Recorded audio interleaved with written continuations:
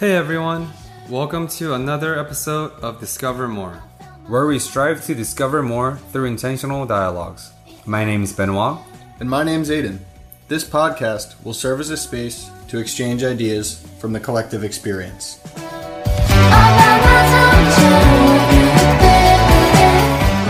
Good morning, everyone. Today's episode is a little bit different from the past few weeks' episodes. We realized that Aiden and I, we have been focusing and streamlining a lot of efforts by bringing guests on to talk about their human experiences, try to capture their human experiences by synthesizing their lessons, their skill sets, what they picked up along the way.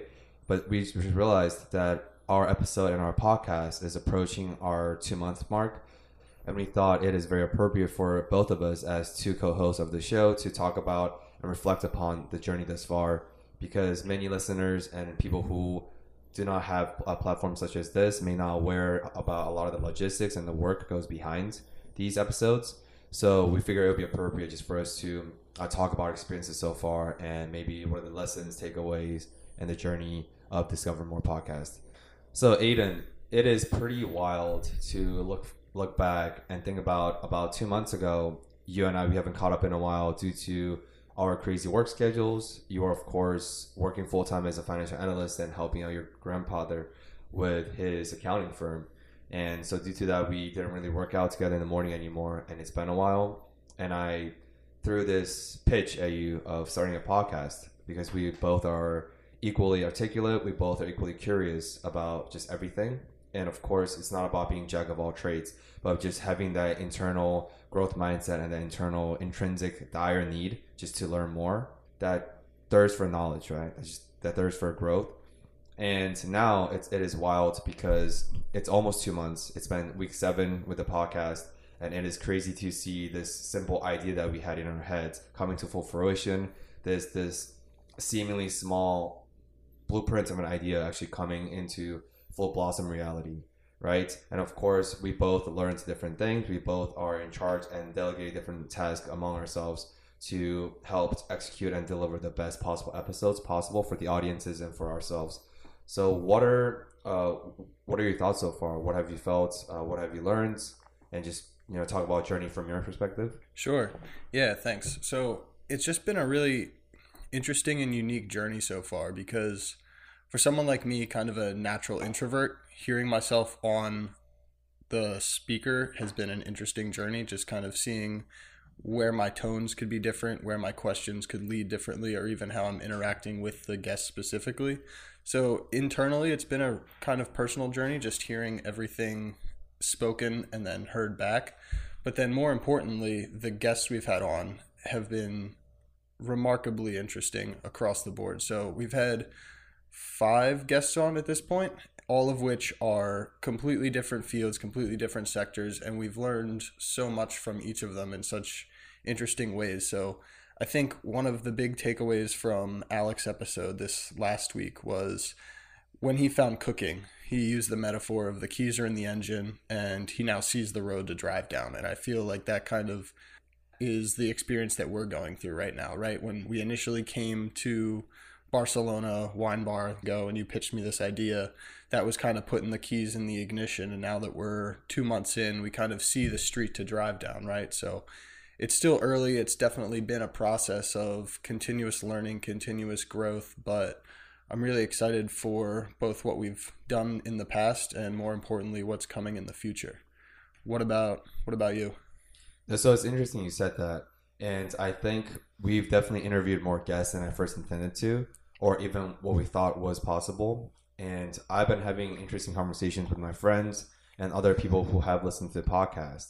And majority of the people just in my life, whether they're my friends or acquaintances or my coworkers, they have heard about this podcast because of my relentless, shameless plug. And the thing is, because our initial idea, our initial intention behind this podcast is to discover more, right? Because as you and I talked about, where everyone and anyone have had profound and interesting conversations with another person before in their lifetime. Doesn't matter your backgrounds, doesn't matter if you're homeless, you're poor, you're heroin addicts, you're successful millionaires, whoever you are from your backgrounds, you have had profound conversations in the past.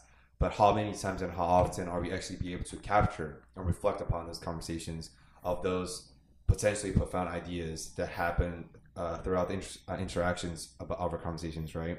And so we decided to embark on this journey to use podcasts as an audio format to capture these profound ideas that do occur inevitably when free exchange and free flow of ideas occur between people and among people, right? And it's kind of cool because we are not doing this because we hate our lives, we hate our jobs. We're looking for an alternative plan to become a full-time podcaster. We didn't do this because we wanted the podcast to be monetized and to become millionaires like Joe Rogan Podcast or whoever other prolific podcasters out there. The interesting thing is everything is in perpetuity. And of course, it's only been 2 months, but I've seen so much growth of our channel, of our fan base, of our listeners. We're doing decently well with our downloads for only being 2 months in. And with our lack of equipment in the beginning, of course, our mic qualities are increasing because we just acquired 2 mics recently. Yeah, no, I think it's just been an interesting journey. And I learned a lot about editing. The crazy part is, so this reminds me of like a conversation I had with my CEO a while back. And it's about something he said. He said when he first became CEO, someone asked him the question of like, what do you do? Right? That's a very seemingly innocent question, but it could be potentially offensive because we obviously know CEO is the archetype of the head of a company, of an organization. But we know he or she they're crucial and they're the centerpiece for the whole organization. But not many people really understand or know or aware of what CEOs do. Mm-hmm. So when he was asked that question, what do you do as a CEO, right? This could have been, this is sort of he told me. And he said, the fact that you don't know what I'm doing means I'm being successful, right? Because he explained CEO as like the behind the scene, the logistical piece where his job is to ensure the whole organization runs and operates smoothly without faults, without errors, without like just that seamless management and operation is his key role. Right. And by him achieving that means we are unaware that CEO even exists because that's how he is fulfilling his job and role. And I thought that was pretty interesting. And that's like similar to our point of whenever you listen to an episode on a podcast or a video, right? When you don't really have to think too much or pause too much in the episode about, oh man, that transactions or that transition was a little bit faulty, that made you think. If you can just truly be engaged in an episode, just seamlessly from the beginning to the end without having too much forethought or without thinking too much, period, that means the episode is very smooth, right? It's a very smooth episode. And that smooth episode, just like the role of an organization, what CEOs are doing for that organization, means the editing or whatever effort we're put into it so that episode is seemingly and sounds just smooth, right? And yeah, so I learned a lot about editing. I realized the sheer hours that go into it, not even just your technicality, just the sheer hours go into editing. And I learned a lot about social media promoting and social media management, different tactics, different analytics tools, different insights, just how to tackle multiple platforms, whether social media platforms or non-social media platforms at the same time. So yeah, it's been very fulfilling because you and I, we obviously started this as an passion project. I recruited you because this was a passion project that I was very interested in, and I thought you really aligned and could share many of the passions and ideas that I had about this podcast, and you came on board. And yeah, it's 2 months, and it's been a pretty crazy journey.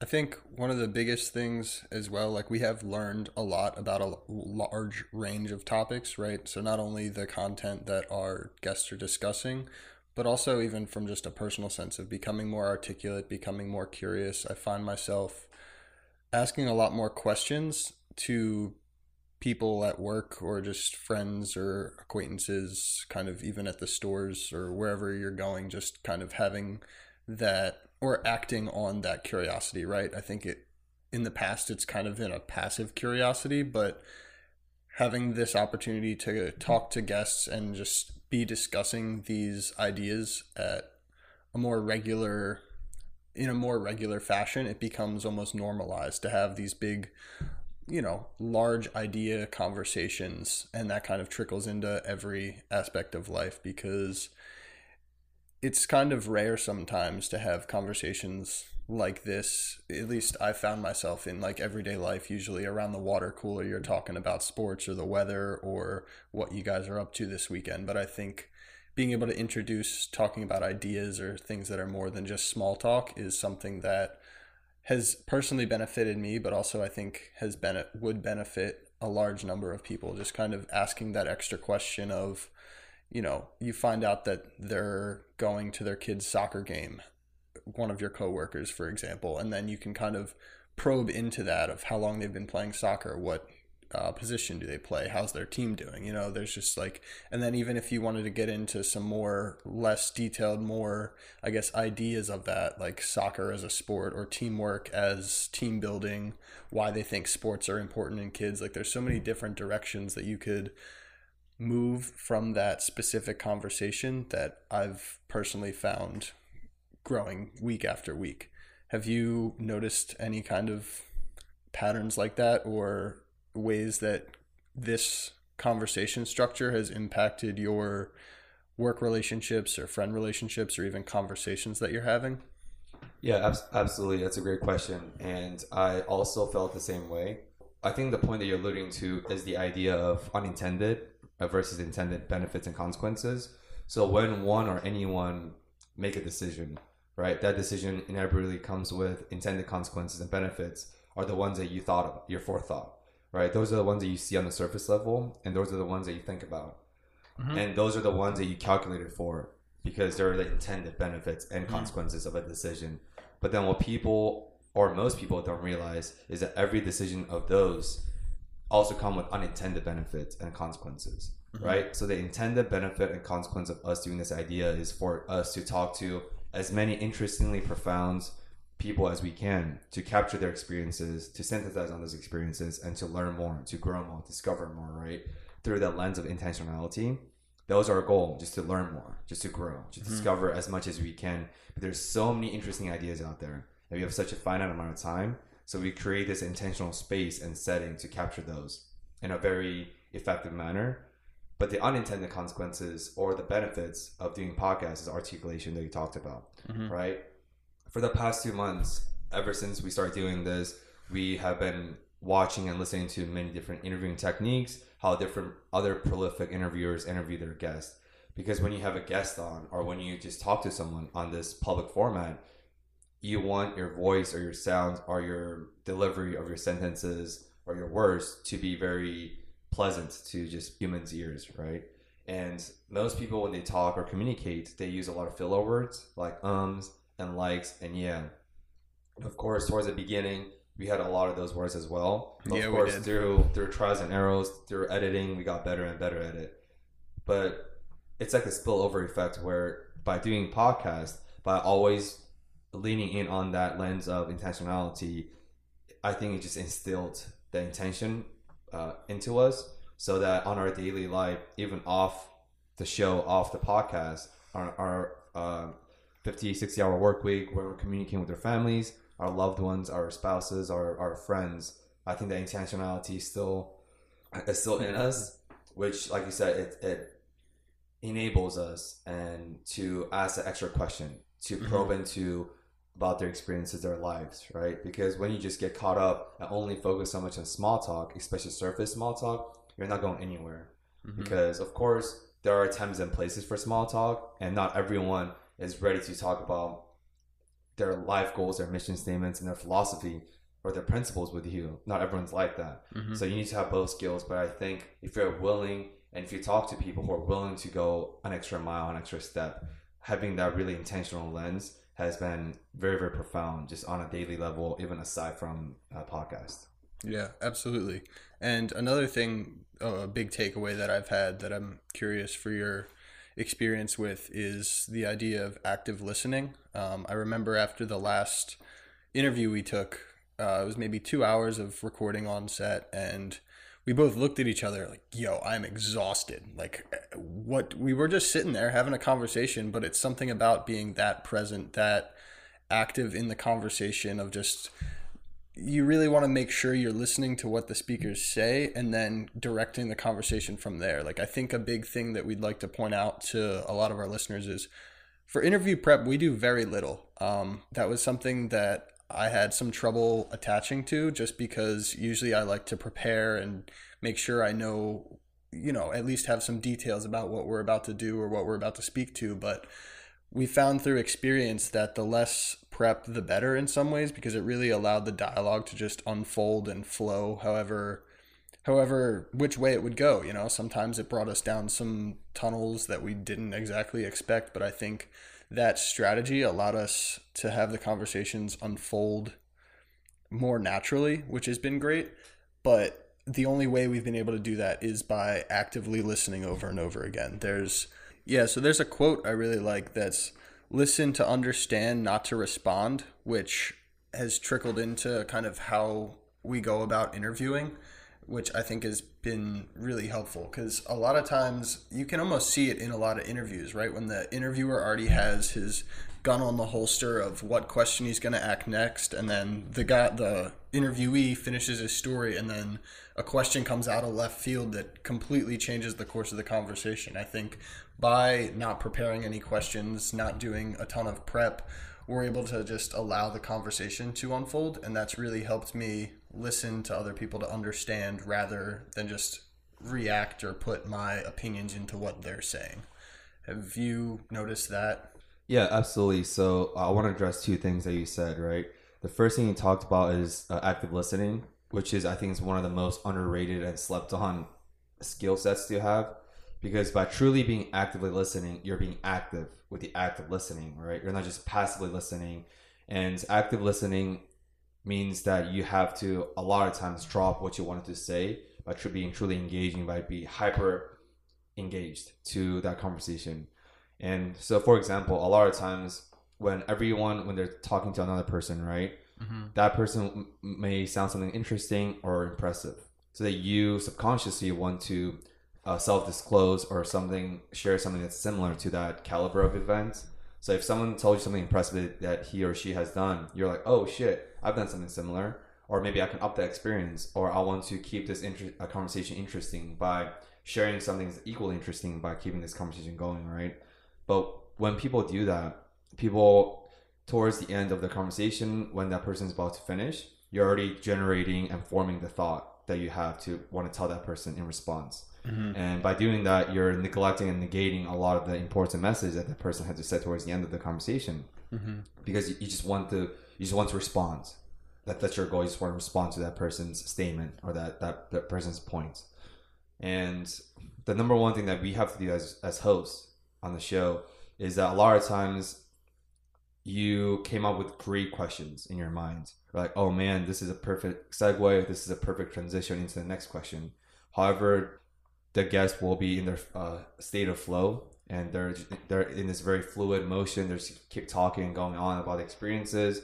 So it's very valuable to not to interrupt or try to interject this perfect question that you had in your mind. Just by dropping everything, just do not respond to that person or that guest's point of view. Just listen.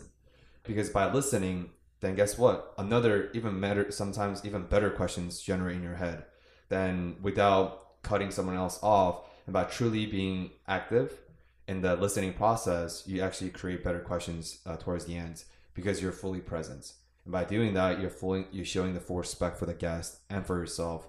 And that you're not scrambling with four different ideas in your head while still trying to retain some of the information the guest just told you. Because like we talked about, our goal for this podcast is to discover more, is to learn more. It's not about sharing more, it's about discovering more. So I think by having that active listening as a core principle and the skill set that we operate on, I think has really taught me a lot of lessons. And which reminds me of the book I read a while back called The Third Door by Alex Banayan. But basically he talks about there's two typical paths to success, right? Two doors, right? If you go to any nightclubs and you see a commoner's peasant line where there's the line is around the block, everyone's trying to get into this whatever high-end nightclub, and there's a VIP line, you pay a fuck ton of money and you get the shortcut, boom, you're in.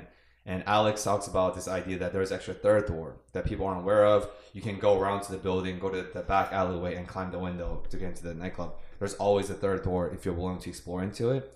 And in the book, he tells me his experience and his morning tea session with Larry King, which is arguably the best interviewer alive in our generation.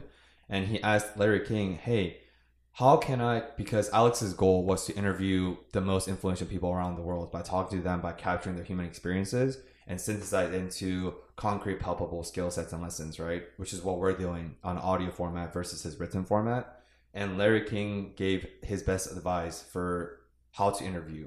So Alex asked, Larry King, you're obviously the best interviewer alive, period. How do you interview? How do you prep? What questions do you come with? And Larry King said, I do not come with any questions, but which is the second point you were talking about, prep work. So I don't want to give listeners the false idea that we don't do any prep work. We still, so before, let's say for our interviews are usually on Saturday or Sunday.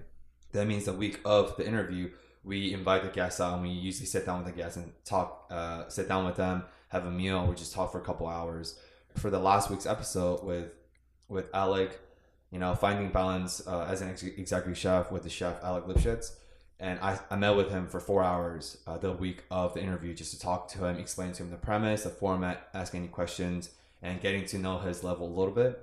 Because I don't want to know too much about him, because then that might distinguish some of my natural organic curiosity, but I still want to know what he's about, who he is, does he have, values to offer for the podcast, for the listeners, So we definitely do prep work, and we definitely have a map or a direction where we want to go with the interview or the podcast, but we don't come with any questions because we don't want to set any pre-agenda. Because I think when you come with an agenda, it is inevitable that you're subconsciously you're going to steer that interview or that conversation to a certain direction that you had in mind, but that may not be the best direction in hindsight or for the guest's point of view, So in that sense, we definitely learned our lesson that over prepping could definitely hurt us, which is what we did, the early mistake we did a couple months ago, versus now we do our research. We are going to have direction planned in our head, but we don't come with any agenda, any questions beforehand, but rather trying to truly engage in and trying to extract as much value from the conversation on the spot.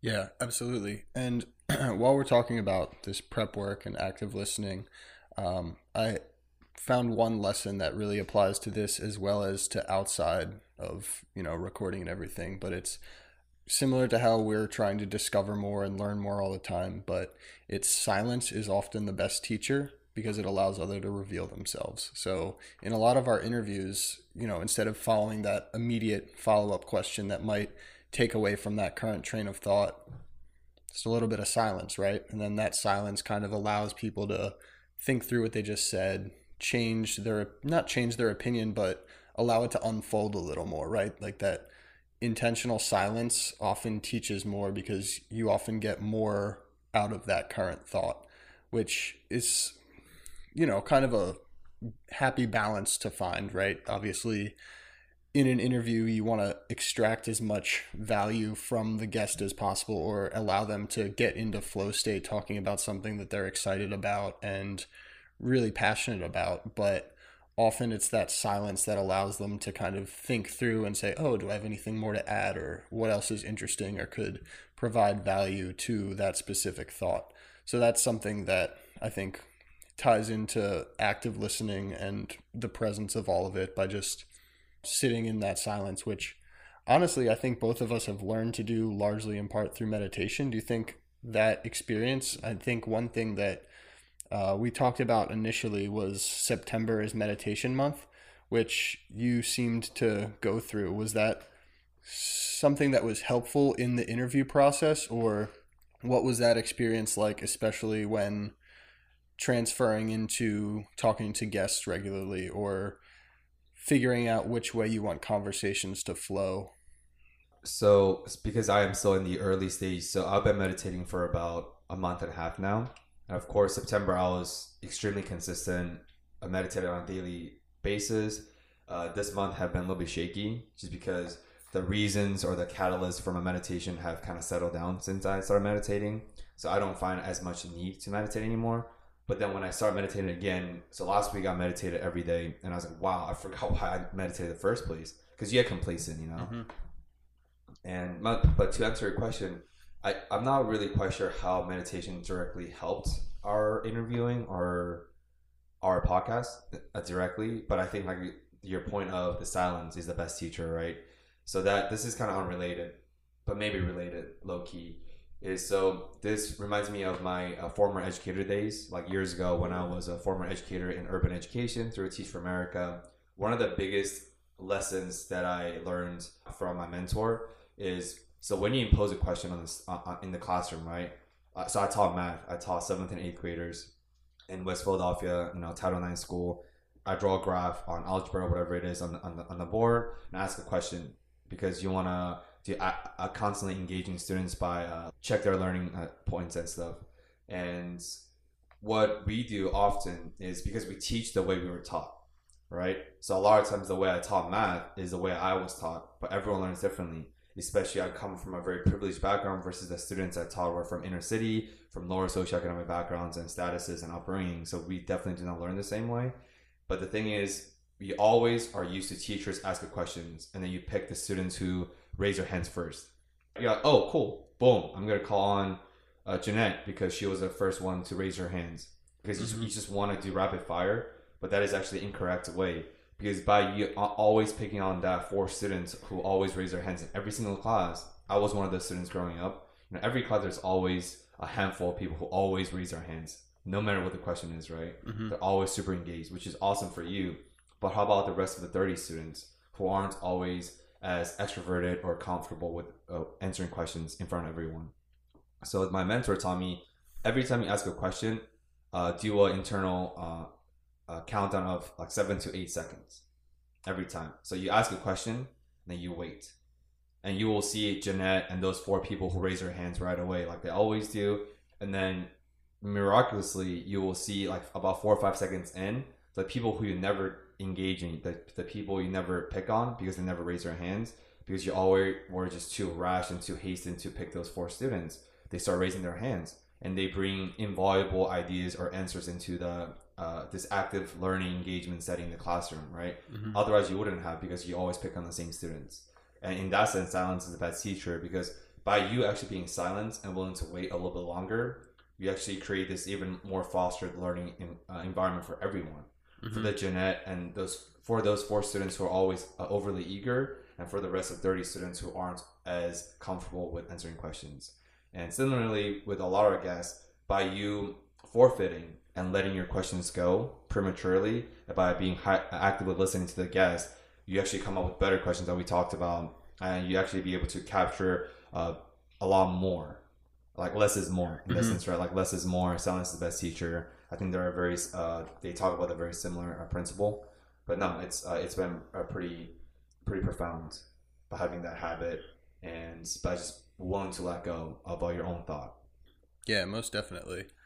And I completely agree. Obviously, the presence and awareness has really helped with interviews, but I've almost noticed myself looking to the other side, because growing up, I've always been very engaged and kind of always questions first. Like, one of my biggest strengths, I think, growing up was presence and active listening through other people. Generally, I'm not a huge talker, so most of conversation is leading questions that kind of allow the conversation to unfold. But with having a, recorded podcast, I'm noticing kind of to take a step out of presence in some ways and look at it more as like a self-awareness or strategic, especially when we're trying to create value in a conversation.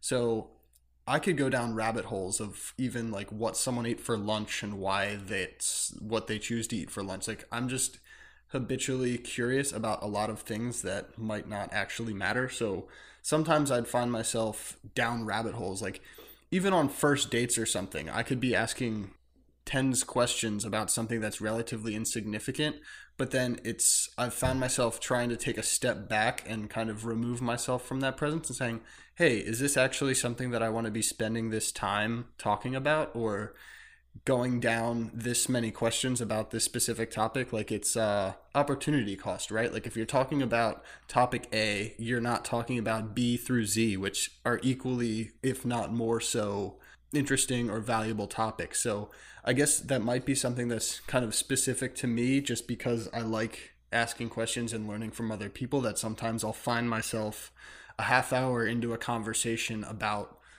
the weather or like a Philadelphia sports team or something like that, which sure is great to talk about, especially if other people are particularly interested in those things. But then sometimes I'm trying to make a habit out of every, 10 or 15 minutes zooming out, looking around and saying, I guess that kind of boils down to a self-awareness thing. It's like, all right, do we want to be talking about this specific idea or this specific topic for that amount of time? So it's definitely kind of a happy balance between active presence, active listening, as well as taking that step back, having the self-awareness and having, I guess, the strategic thinking of the conversation to make sure it delivers value both for ourselves as well as our listeners. No, that's a great point. I think that applies to both podcasts and for daily conversations. So it's always about, of course, there's X, Y, and Z things, right? Topics that you're inherently interested in and you want to learn more about. Like, I'm a huge foodie. I could go on to a rabbit hole for days and talk about anything that's food related. Oh, why did you put that seasoning? Why not this? Why'd you cook it like that? Why'd you saute like that? Why not more salt? Why not, And that interests the fuck out of me. So I could riff on that for hours. By, of course, being intentional about it, by probing, but that interests me. So the input for me, about the amount of hours or minutes and questions I put into it, and the output of what that person tells me are aligned in terms of the effort wise and the outcome.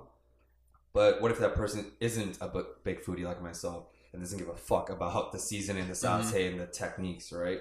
Then the input of me putting all the effort is not going to match the output of that person. On top of that, that person's gonna be pissed because I'm just asking about all these questions where I was like, I don't want to talk about this anymore. Could we talk about sports instead? Yeah. Right? So how do you balance between your inherent curiosity and that person's enjoyment and that person's experience? Because like you said, opportunity cost is always constant. And the time always comes with this constant trade-off. Always. When we're doing this, we're giving up our self-care time. We're giving up time to watch Netflix or hang out with other friends, talking to families. When you go on a date with someone, you gave up the opportunity cost of going on a date with a different person or just having a casual dinner with your friends. There's always this opportunity cost attached to any time commitment. So you do really want to be mindful of the time and the conversation that's taking place and the rabbit holes you're choosing to embark on with that person. Because what if that person doesn't want to go on that rabbit hole? It's extremely rude for you to make that decision for both of you or for whoever in that conversation is taking place.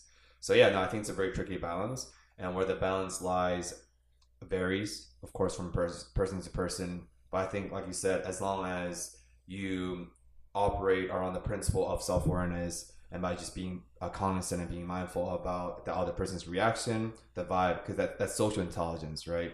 Are you socially acute enough to recognize where that person is going? Is that person being perceptive of the conversations? Does that person's interest still remains after you've been yapping that person's ears off for the past 20 minutes, So yeah, I think it's about being self-aware and being mindful and aware of the other people around you. So social intelligence. Yeah, absolutely. And this kind of shines a light on the conversation we had with Nick from Wall Street, a couple of weekends ago. Kind of, obviously it's important to put your authenticity, your personality into all the conversations you're having, but it's equally as important to make sure that that's an appropriate way of acting in a specific circumstance. Like, he on Wall Street had to kind of monitor his, I guess, actions or topics of conversation a little bit more than he would at a normal corporate 9-to-5. So I think that kind of specific example that might be very micro and specific kind of is a holistic lesson that a lot of people can take away. Is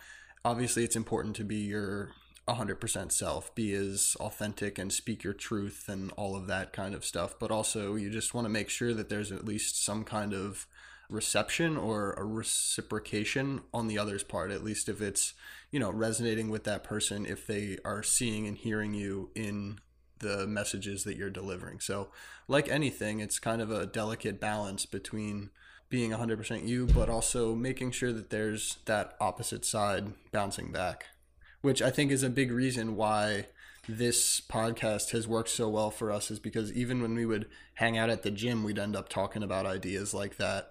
That was just kind of who we both specifically were. And then that kind of comes in to the alignment of the podcast, right? Like a lot of our podcast guests, we've intentionally sought out people who have similar, I guess, mindsets or similar ideas who like talking about something more than the weather, right? So I think it's obviously comes down to personal choice. We can control what we're putting out there, but also the only things that's going to balance is when there's an alignment of what we're putting out and what other people are looking for as well. Yeah. And yeah, like what, Nick from Wall Street, he talked about how he had to regulate some of his behaviors just not to offend too many people because some of his peers were a little bit more reserved socially. Whether that's a strategic choice or not, that's up to them, right? But of course, like, how do you truly follow your truth, and how do you truly become this or present this version of your unapologetic self? Like, how are you holistically 100% you as Aiden, myself as Manoa, right? Without potentially offending someone, without potentially burning some bridges, and whatever other consequences there may be. And yeah, like of course, Nick, he had to regulate his behaviors to suit his own need in that very aggressive, toxic Wall Street workplace. And for us on a day-to-day, how do we regulate that? And I think you talked about this point a while back, and I've known this, is a lot of times only care about intent, but there's other side of it's impact. It's the idea of intent versus impact, right? Because by you being wholesome in yourself, by you being unapologetic yourself 100%, your intent is to truly create this deep relationship with another person. Because when you're truly being yourself 100%, you're always risking that possibility of offending someone. So you're definitely going to not create some relationships, or maybe in many cases, you may be able to deepen relationship because you're being 100 yourself. That's the intent. Intent is always be yourself truly, or wholesomely yourself, to make that connection. But the impact is by you being wholesome in yourself, you might create a lot of dislikes. A lot of people might think you're over the top. People think you could be putting up this theatrical performance, this persona of who you are as a person. Because you're being wholesome in yourself, but the other person doesn't. Because context creates content. And without being contextual about someone, it's very easy for us to create that judgment. And a lot of times those judgments are misjudgments, right? Those are assumptions, presumptions, and you're simply seeing a tip of an iceberg of a person. So yeah, I think intent versus impact is very important. Is how are you intentionally being yourself while being cognizant about the impact that you're making on another person's perception of you. So yeah, I still struggle with that because I'm very type A personality, as you know. I'm very over the top to a lot of people. I'm very loud, extroverted, and I'm a very conversationist, right? I could talk to anyone, and sometimes I would just strike up a conversation with a waitress. She's just being friendly, and I'm just being friendly, gregarious, or whatever, just being conversationist. But that waitress is most times are fucking busy. She's trying to do her job, and I am a one customer that she's serving. They're trying to strike up conversations with her. So my intent is being gregariously myself, which is who I am as a person, about being friendly. But the impact is now I've just created inconveniences for the waitresses, because now she has to cater to my questions and caters to my quote unquote friendliness while she could be attending other people's needs. So, but at the same time, so I'm very politically aware and cognizant because of the social sector I work in, and because of course I work with the government and all that, and I've always been very politically aware. However, I'm very personally anti-PC, because I think by having that PC culture, political correctness culture, you're creating this arbitrary or sometimes political constraints on what they want to say on their ideas. And Jordan B. Peterson talked about this in multiple interviews and in his book 12 Rules for Life, where he says you have to risk the chance of offending someone if you truly want to say something profound. Because to offend someone, that means you've brought up this new idea that maybe he or she disagrees with, or that he or she was unaware of. And new ideas and people are always afraid of unknown. And because those ideas, although profound, but could be perceived as offensive because they're unknown and people fear unknown. And so how do you balance that between trying to, with the intent versus impact? Because if you cater too much towards only impactness, then I think that's going to taint and hinder your intention in the beginning. So that is I think it's a lifelong journey, and I'm still trying to work my way around how to find that balance. Yeah, absolutely. Because I think a big thing there is any new idea would probably clash with their existing belief system, and anything that, is in direct or indirect opposition to what you currently believe, who you currently are, kind of what you wrap your identity into is obviously going to cause some adversity. So it's important to kind of acknowledge that when introducing new ideas. Like the intention versus impact thing is something that's really important to stress, because I think obviously in an intention of doing no harm, right? So even if you go into every interaction intending to do no harm, kind of do as much good for the other person, there's still the impact, which like you can't exactly monitor. So I guess not similar to how you're very type A, I'm kind of way more reserved, which often is taken as aloof, right? So when I'm at work, I kind of like to put my headphones in, do my thing. I'm not bothering anyone. No one's bothering me. But I know a lot of times, especially in team dynamics, that comes off as aloof or to myself or self-absorbed, which is something that I'm definitely trying to work on, kind of making sure that I'm talking to and interacting with almost anyone and everyone and not really forcing myself out of that introverted nature. So although my intention is completely good, intention is getting my work done, making sure I'm not bothering anyone, I know that the impact is going a lot further than that and kind of having, consequences that I might not necessarily be seeing, and making sure that I'm monitoring them. And that's still a struggle that I keep working on, but it's, I think, a really clear or important distinction to kind of solidify down, because almost anything can be distilled down into that intention versus impact, right? What you're trying to put out into the world, and then what the world is kind of seeing or absorbing from you. So I think that balance is something that a lot of listeners should kind of try and think about in their everyday decisions, whether it's something as small as how they operate at work or as big as how they're going out and interacting with the world. So that's something that really resonates with me, because I'm personally working on it a lot as well. And of course, and I just want to preface the point that we talked about a little bit before. I don't want to give anyone the false idea that we are willing to offend people just to get our points across, and we're willing to offend people just for the sake of intentionality and just for the sake of generating or relaying our profound ideas. That is not the case, right? Because it's like intent versus impact in a way similar to controllable versus uncontrollable. You can control your intent because it originated from you, right? An uncontrollable variable, in this case impact, you cannot control impact ever. You can never control impact. You can have the best and the greatest, most benign intention, and someone could perceive that as the most hostile and offensive impact. So, and that's like the balance. And of course, so we're saying that we're not here to be abrasive and trying to offend as many people as we can. We're just saying the idea of, you can control intent, and of course, control your intent at the same time while being cognizant of the impact. I think that's like the best way forward for both communicators and the perceptors of the communication you're trying to give out. Yeah, and I think kind of your point that you just made kind of begs the question, what do you see as the intention of Discover More? So we can only control the intention that we put out of this podcast, but what do you see as your intention? Obviously, grow more, learn more, discover more, but I don't know if you want to call it intentions or values, or what things do you think you want to make sure the listeners know that we're putting out as our intentions? Yeah, so I think our intention first start off as very small, I suppose, and very, in a way, very selfish, because I wanted to start this podcast as the passion project. A is to fulfill a passion, do something, I love my job. My job is hyper fulfilling and impactful, but I wanted something to do for myself, and that's why I wanted to start this. And I recruited you because you were able to fulfill that role of the co-host and execute it very well by having a lot of alignment and a lot of interest. So the first intention, the first purest intention, was to simply learn more and to extract and capture as many ideas from different people's experiences, whether that was among us or from other different guests, right? But I think as our show is evolving and progressing, what I realized is a lot of times what I find myself, which is my intent versus impact, my intent of my input of what I want to learn because of my inherent curiosity doesn't always match maybe what other people find useful or helpful or impactful. That is the output.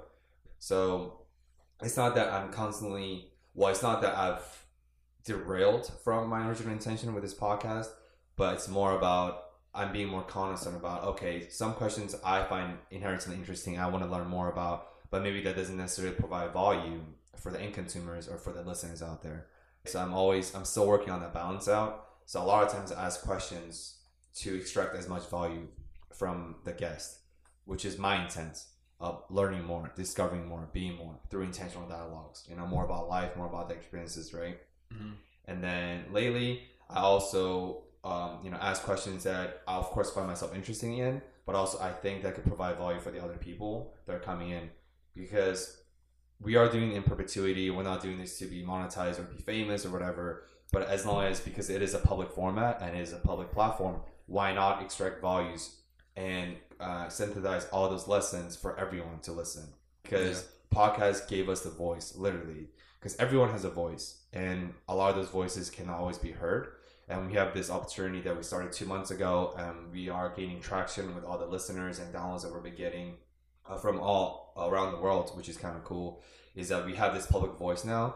As little as our voices are compared to a lot of other prolific platforms out there, we're still providing voice, right? And as long as the people are willing to listen, we need to cater towards their needs of whatever their curiosities are, to fulfill their curiosity, not just our curiosities, because everyone has different needs. Everyone finds interest in different things. So I think that intention originally started from, that was a very long way of answering your simple question, but our original intention was to fulfill our curiosities. But I think now it's evolved to fulfill everyone's curiosities, because I think, why not? Mm-hmm.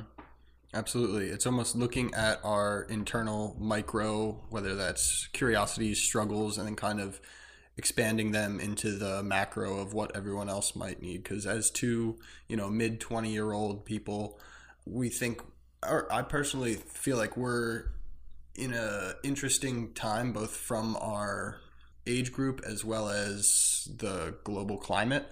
So kind of looking inward to seeing what we're struggling with, what our experiences are, kind of go past what our experiences are into what other people might be dealing with. So our intention is, by looking at our micro experiences, hopefully contributing to the greater good in some way on a macro. And I think a big thing that I want to point out as being a kind of large intention of this whole podcast is kind of just a commitment to truth and acknowledging that truth could be ever changing, right? So one of my kind of pet peeves with this whole political correctness thing is people are drumming up something that was said 8 years ago, right? I think Obama back in 2008 voted to be like anti-gay legislation, right? And then obviously by 2012, 2016 completely pivoted that idea, just because the landscape and his identity changed around those. Obviously it completely flipped into a new idea.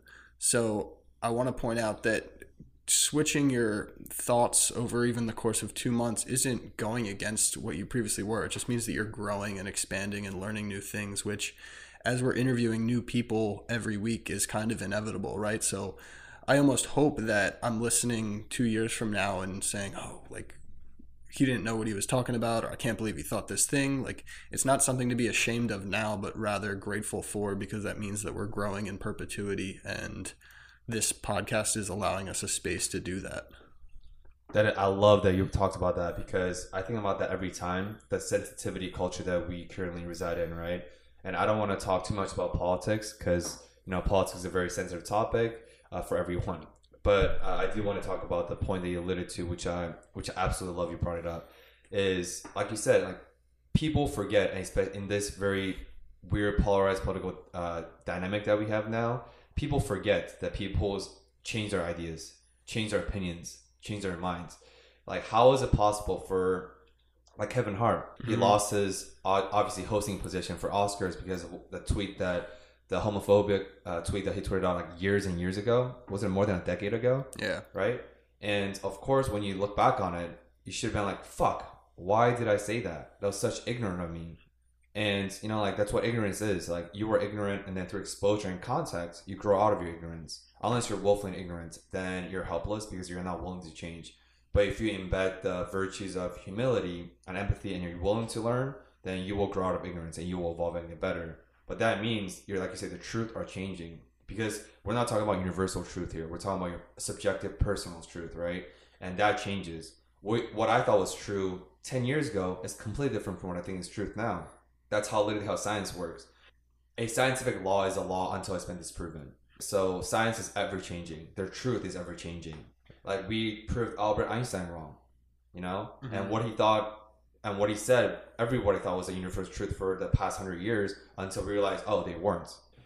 But now we are in this very weird, sensitive space where people are just going to judge and attack you for something you said 10, 20 years ago, even though you're more immature back then, you didn't have the knowledge you have now. And what should happen is, oh, you talked about that. Why do we talk about that? Could we debunk or some of the ignorance or stigma that came up from that idea, that tweet you talked about, you know? Let's address and talk about some of the blind spots that we could have, because everybody have blind spots. But if you just go straight from attack mode, you're not really giving that silence period of time to address those needs, you know? And you're labeling all these people with all these titles like, oh, he's a bigot, he's a rapist, he's racist, he's a Nazi, without truly giving context to it, because you are creating all these content without being contextual about who those people actually are and what those represent. Can I chime in there real quick? Yeah, of course. Yeah, so one thing that I really want to point out, or I guess mention, that I just listened to and heard about recently, it's something called The Work by Byron Katie. So in any situation, so what you were alluding to is people's judgment kind of crippling both sides of the relationship. Often that a judgment will not be, you know, on any grounds that are kind of valid at all, but just people's judgment, whatever they may be, kind of come and interfere or at least interject themselves into the idea. So the whole idea of The Work, it's a 4-step process that I really encourage everyone to go check out. But the 4th question is, whatever judgment you're having, so say this guy cuts you off in traffic and your judgment is he's impatient and an asshole, then you look at that judgment and think of as many different ways as possible to reverse that judgment. So how could you say that that guy is a really nice guy and a very patient person? Maybe he's going to drive his wife to the hospital to get like an emergency done, or is it pregnant or something like that. Like trying to just basically dispel your judgment and kind of think outside the box that you're currently existing in or judging through, which really opens up your mind to what judgments are really doing and how crippling they're being, because it is just your personal experience that's going into that judgment, but kind of reverse engineering that judgment into something that might be more beneficial. So I just thought that that's something that really resonates with what you were saying, and, you know, it's kind of a tangible thing that is a question you can always ask in any situation or any judgment. It's funny you said that. I actually listened about that recently too. So the question is, everyone always makes this judgment, right? Like you said, when someone cuts me off, your initial judgment is he's an asshole. And the first question is you ask, is it true? Right? You ask about the opposite, right? So what is the opposite of, is he an asshole? He's a nice person. And you ask yourself, is it true that he's an asshole? Right? You're thinking about thinking, right? That's how Jordan B. Peterson defines critical thinking. Is you're being critical about your thinking. Because people aren't always thinking actively. You're just passively thinking, which is, you know, where meditation comes into play to create that gap. And so by truly critical thing is to think about your thoughts. You're thinking about thinking. And that Brian's exercise, the 4-step question, is when you make that judgment, you ask yourself, is it absolutely true what you just said? Like, do you know anything about that person that just cut you off? What if his wife is in labor? I think the podcast I was listening to talk about that. What if that person's wife is in labor and he or she who cut you off has absolutely cut you off to make it to their wife's labor, you know?